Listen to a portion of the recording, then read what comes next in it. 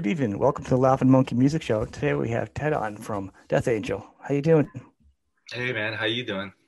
I I'm think we're doing doing good. How well. are you Yeah. doing the apocalypse?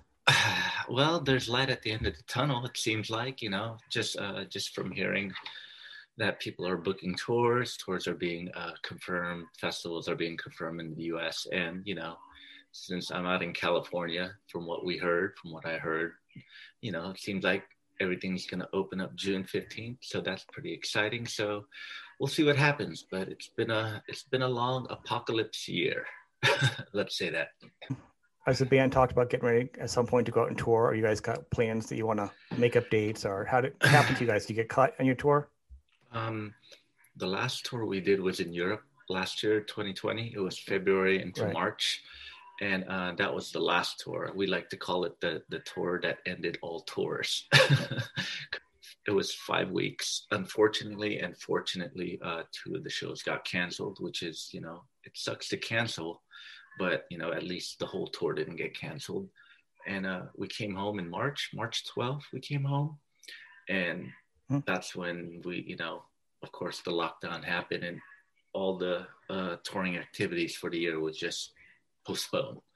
So we just been sitting duck, but we've done some stuff. The band, we released an EP called Under Pressure. As Robin Mark did a cover of Queen's Under Pressure, and we redid a few songs and one original, Faded Remains. We did a live stream Christmas show last December, and we're about ready to do another show this Saturday, May 29th, and just, writing music, just taking our time writing music. But as far as touring for this year, no plans as of yet. Only because some bands having it cut short were like, all right, I've got a bunch of makeup dates coming up now, or I've got, you know what I'm saying? Yeah. The machines are starting to fire up for everybody. So I Yeah. didn't know. As of right now, we were supposed to go to Europe this summer because it got pushed to this summer, but it got pushed again to 2022. So we'll see what happens. I hear you. Actually, so you have your own, you've been doing your own live stream, podcasty, YouTube thing.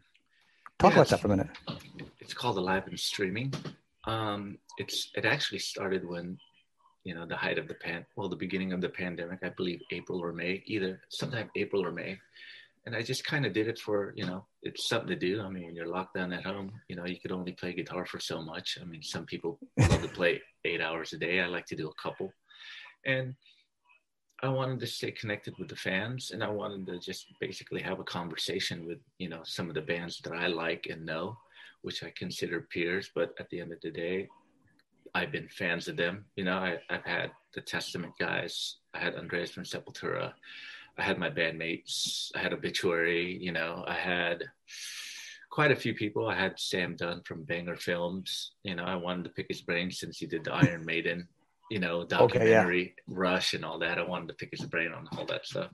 So I just basically having fun, something, because I've been into podcasts lately, especially Joe Rogan's. I really love Joe Rogan's podcast, and I kind of want to, instead of like trying to approach it where, get nostalgia in a way, like when did you guys start the band, yada yada. Right.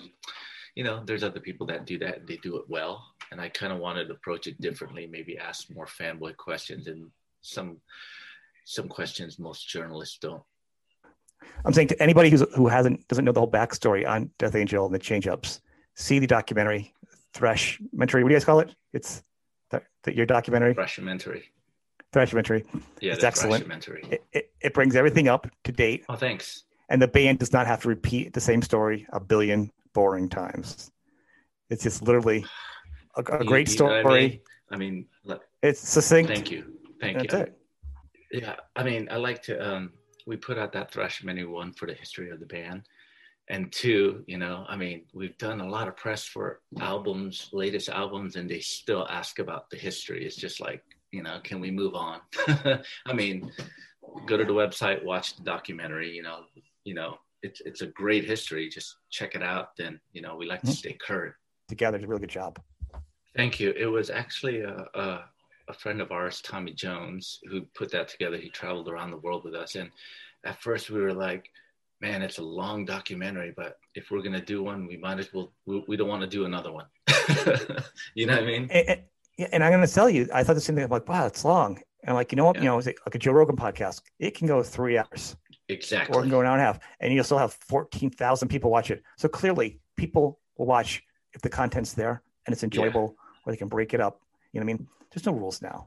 There's no rules. No, not at all. I mean, if the, like you said, if the content's really good, it all depends on who watches it. If it could be long if you're not into heavy metal or that genre, but I think we did it tastefully where, you know, people who don't listen Mhm. to heavy metal could kind of relate and check it out. The pace was cut well between like the concert footage, the personal footage, a little history. Well, you know, there's some personal backstory to it a little bit. It's nice the way it's done like that. It's so I'm glad it was out there. I enjoyed watching it again, second time. Watched it. I rewatched it before I spoke with you. A little refresher. I haven't watched it since it was released. Well, it's gotta be weird to see yourself. I always think it's weird when you see yourself It is for in me. retrospect. It I is. think it's for most people. Well, especially when you put a lot of work into it, you're helping with the edits and you're seeing revisions and all that time. When it's finally done, you're like, I'm done. It's up for everyone to watch it now. I get it. You also have a guitar line. You've had it for a couple of years, and it's changed. Your guitars have changed a little bit over the years too. That some of the designs have changed up a little bit. Yeah, with ESP, my first signature Yeah. guitar was their Eclipse model, and it's all white. I have a thing for Mhm. all white. You know, it looks sexy and metal and not metal at the same time. So Yeah. the first one was an Eclipse model, and the second one we did was a Telecaster shape with a Yeah. reverse headstock, all white again. You know, again, I like all white, and I have a Mesa Boogie white heads, white cabinets. So we have this, you know, it's very non-metal, but it stands out, and I like it. It's like clean, you know. That's just my thing. I like actually I like white too. I like the newest model you have because it does have a Tele, but it has the plate on it. Yeah, yeah. I like that. That actually makes all the difference in the world to me. So your newest model is probably the best one for me. The other ones are cool looking, but that plate just I'm like, all right, that I could do. That I like. Yeah, I like it. It's you know, at first I wanted, you know, everyone's always doing all black. Everyone's doing crazy colors, blood splattered. Nothing wrong with that. If they like it, they like it. But you know, there's very, very few people, especially in the metal world, that does all white. You know, Matt Hafey has an all white Epiphone. Of course, Buckethead. Um, Joe from Gojira, I believe, does all white. So, and I do all white. So, why not? It's nice looking. It's nice. What are the specs on that guitar? Mahogany body, EMG 81 on the bridge and 60 on the neck, and that's pretty much it. Simple. You know, I totally forgot what the neck is. You know, what kind of wood, but it's based off my actual ESP Japan shop custom that I had, and they liked it so much they thought it was cool. I sent that back to get it repaired at ESP, and they shipped it back. And all of a sudden, they called me and go, "Hey, we have your prototype." I go, "What prototype are you talking about?" "Oh, we forgot to tell you. We love that custom guitar, that Eclipse that we built for you. We thought it'd be a good signature line." I go, "Okay, nice, thanks." Mesa Boogie Mark V. I've always been a fan of Mesa Boogie in the early days. You know, I mean, Metallica uses them. That's my band right there. I mean, they're the kings of crunch. But back in the 80s, Mesa Boogie was so expensive, especially for a young cat like me, that a lot of people who couldn't afford it and was playing in metal bands, they would, fortunately, the JCM 800s were easy to purchase used. So there was a guy here in the Bay Area who would mod your 800 to get that Bay Area crunch. So people would do it. They get an 800 for like $300 and get it modded for 100. So you got $400 of a JCM 800 modded with an extra gain stage, and it sounded so good. That was the alternative to Mesa Boogie. As soon as I, you know, got older and was able to afford a Mesa Boogie, my first one was a Mark IV. Bought it in 1994.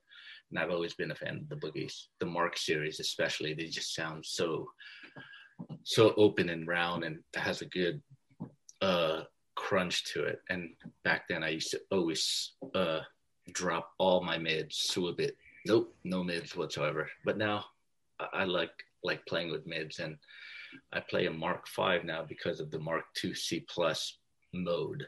Those are hard to come by, the original Mark II C Plus. And I always wanted one. Hard to find, or they're too expensive. And Mark V Mesa Boogie made a Mark V with a 2C Plus mode. Swooped up 4 of them. Actually, let's go back. Just a little change. Did you have to change anything to fit in with the band's sound? Did you have to make any adjustments yourself, or do you get to keep your sound and make it part of the band? Well, I used to scoop all my mids, and Rob is a very mid-heavy guy. So I kind of like had to adjust a little bit just to complement his tone. He's the more dominant tone. Yeah. So, I had to figure it out, and to close to a point where, it was a happy medium. We came in the middle. So it's got to complement. You can't just go, this is my sound, hell with you. It's got to work together. No. Since his is the dominant sound, it's more, I kind of put more mids and less gain, and I just use my hand as the attack. Okay. Well, yeah, it's always a good question, like especially with 2 guitars. And then like someone comes in that's newer to the band at the time or less established. It's like when the guys come in, they take a position in Judas Priest. You know what I mean?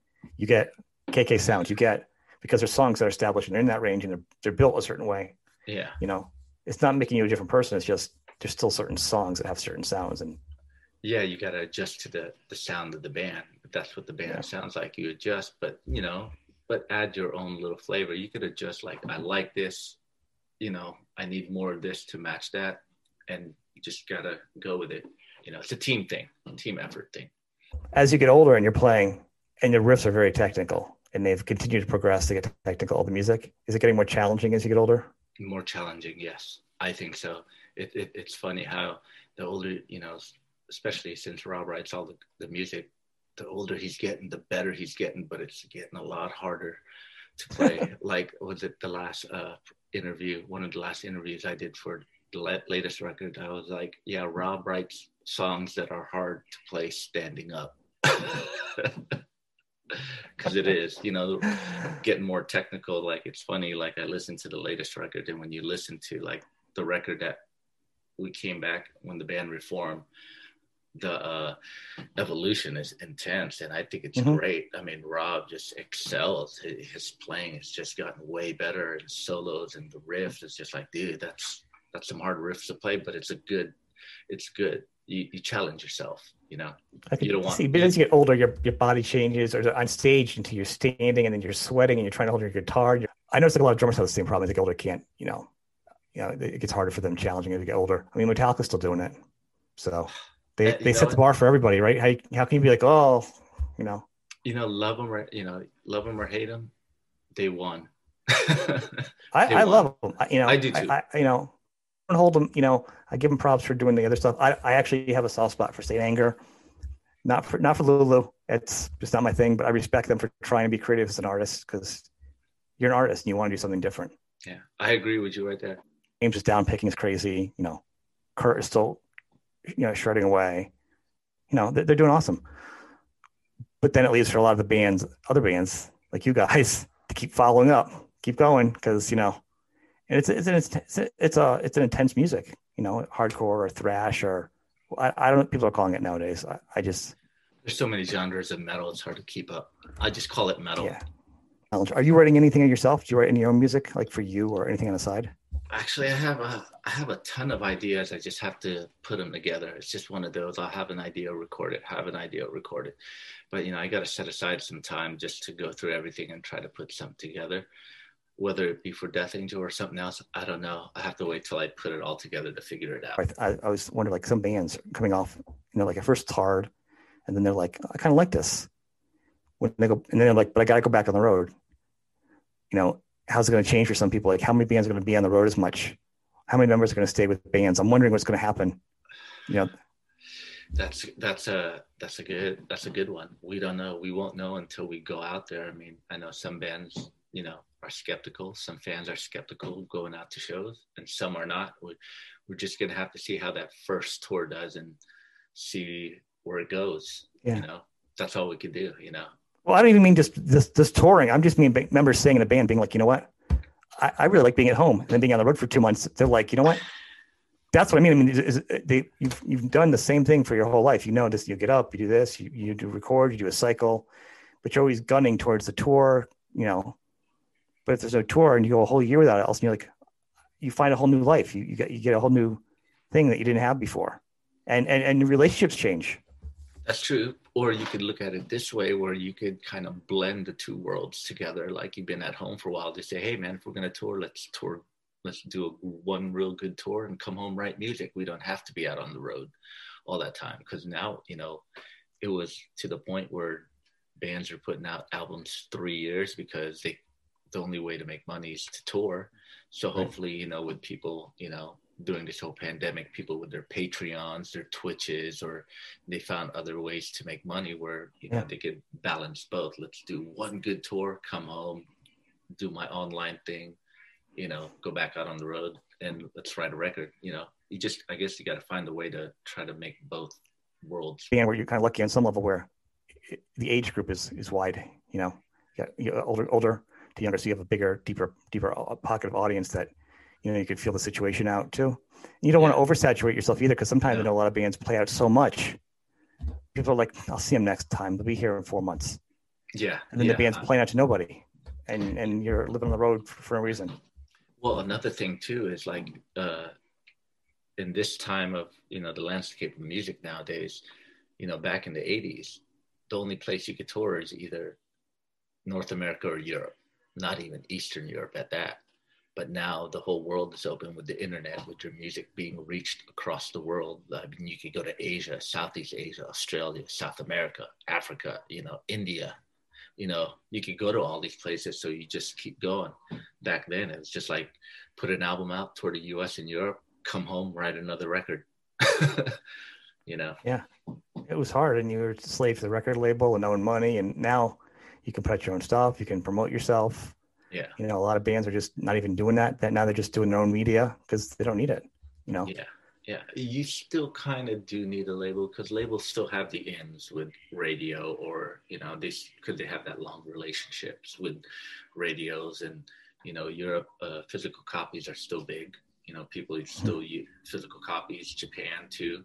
So it's trying to find the right partnership with a record label, you know, that would work. Yeah, Japan is still pushing for the extra 2 songs. They still have Tower Records. Do they? And the thing is, I'm like, you know, we can just once it goes up on one site, those 2 extra songs are going to be everywhere anyhow. It's not like like it's a special thing anymore. It's not like we go, because you're not going to find an import store around here lately, you know, in America. No. So you're not going to get the bonus Iron Maiden with the 2 tracks that you couldn't find somewhere, because that was special. It was. One of the last important things I actually want to talk about is you have a show on Saturday that I want people to check you guys out, man. Oh, thanks, man. This Saturday, May 29th, it's a set of deep cuts and songs we don't play, or rarely played, or never played at all. You know, we call it the Bastard Track Show, but we hardly say that, because with a lot of social platforms, they'll flag your post if the word bastards in it. So we just say we're doing a show. We're doing a show with deep cuts and B-sides and songs we rarely, hardly, or never played. And we wanted to do something like that because, you know, we barely get to do these type of songs on tour because, you know, there's quite a few reasons. Like sometimes when you're on a support act, you only get like 45 minutes. Yep. And you want to play the best songs and try to represent the best songs from each album that people know, you know, and plus with a new album, you want to focus on your new stuff. We're not that type of band that puts out a new album and plays one song. We want to play as much as we can. And the downside of that is all the other songs get, all right, we don't get to play one song from this album, one song from that album, you know? So, I mean, it was really cool to look back at some of these songs that we never, hardly, or rarely play. And it was fun, you know, especially during the pandemic. We were able to get together and just play songs, like relearning them and go, whoa, this is a trip, man. This is actually a pretty cool tune. And, you know, and it's inspiration to write the next record as well. It's awesome. I think it's a really great idea, and I hope some of these ideas are carryovers once the world changes again and people are touring again in these little special events. You know what I'm saying? Because you're right; these are songs you can't normally play live. Or you got people that want to hear, Bored, or they want to Yeah. hear, which are fine. I mean, Yeah. I like them too, but just so many good songs, Yeah. off Yeah. the last couple albums that just shred, Thanks. Thanks. Yeah. I mean, doing this has been a challenge. It's been fun. It's been, inspirational. It's also been good to reconnect with the band instead of just playing the same set. Or like, always preparing for a tour. This is a set. Okay, cool, cool. Now just having a whole new different set is like, all right, this is fun. And also the show, we're also doing it different than a lot of streams that's been happening, because I've been watching a lot of streams out there from other bands, and it's Mm, great. I love them, and I show the support. You got to support bands or support the industry that you're in. yeah. um, it's more of a storytelling thing. Like, we're going to play these songs, and there's going to be interviews about the songs. There's stories behind them, you know that people don't know about, that we're talking about. And especially with the older songs that Mark and Rob talk about, songs from back then, you'll hear some stories like, oh, I didn't know about that. So we're trying to People take love this, that. yeah, we're trying to take this storyteller's vibe approach, but in our own way. You know what I'm saying? That's excellent. I mean, Yeah. I expect it to be great because obviously the way you guys put out things like the documentary stuff, you guys have an eye for putting it out in a certain way you want it, whether, what the Yeah. intent was. Not only that, I mean, we put a, it's I'll let it out there. We spent a lot of money on this, but I think it's going to be cool. We just wanted to not only do the songs, I think it's great, but give a good experience to people who come and watch it, because watching a stream and watching a live show are two different things. So if we're going to do a stream, let's just put everything we have into it as much as we can, and just make it as enjoyable and pleasurable as possible. Well, it's also going to be your legacy. Yeah, You're not just spending a lot of money, you're actually investing in the name of your band. exactly. Because there's been a couple of streams I too have listened to, and some of the streams, especially because you listen to them, depends on your media device. What's your earbuds or your headphones? I have some really expensive headphones I usually wear when I listen to stuff, or you're on a computer, or So some people put the time and the money into where your production sounds good, and some people it just sounds like you're in a tin can, no matter how you play it. Yeah, I get it. I get it. Some people want it the cost-effective way as possible. I get that, but with this one, it's just like it's like putting out a record. You got to put everything you can in a record, because once it's out, you can't take it back. It's in the history books. You get what I mean? It's in the heavy metal. Well, that's what I'm saying, and I get that. And your band's got its own legacy on some level. If I may add, Stefan Shirazi interviewed us for this one. I don't know if you know who he is.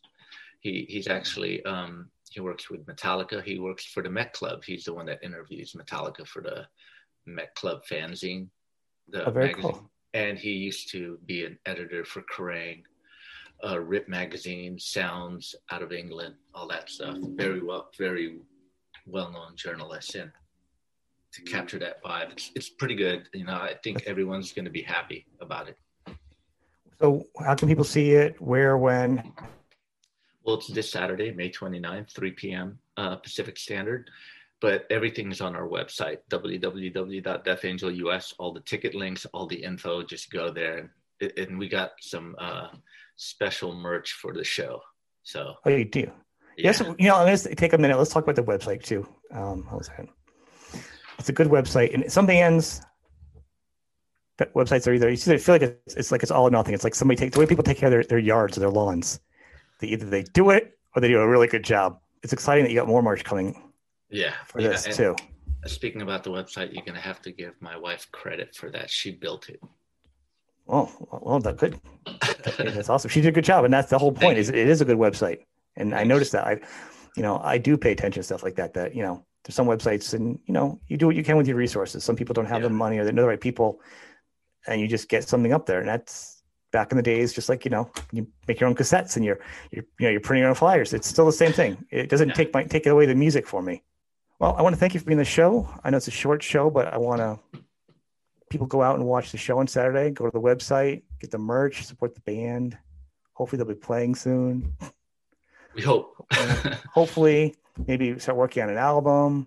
Yeah. But there's enough stuff out there right now that they've got that you can go to and check out. And so let's start with the live stream. Cool, man. All right, man. Thanks for being on the show. Thanks, man. Take it easy. All right, take care. Okay.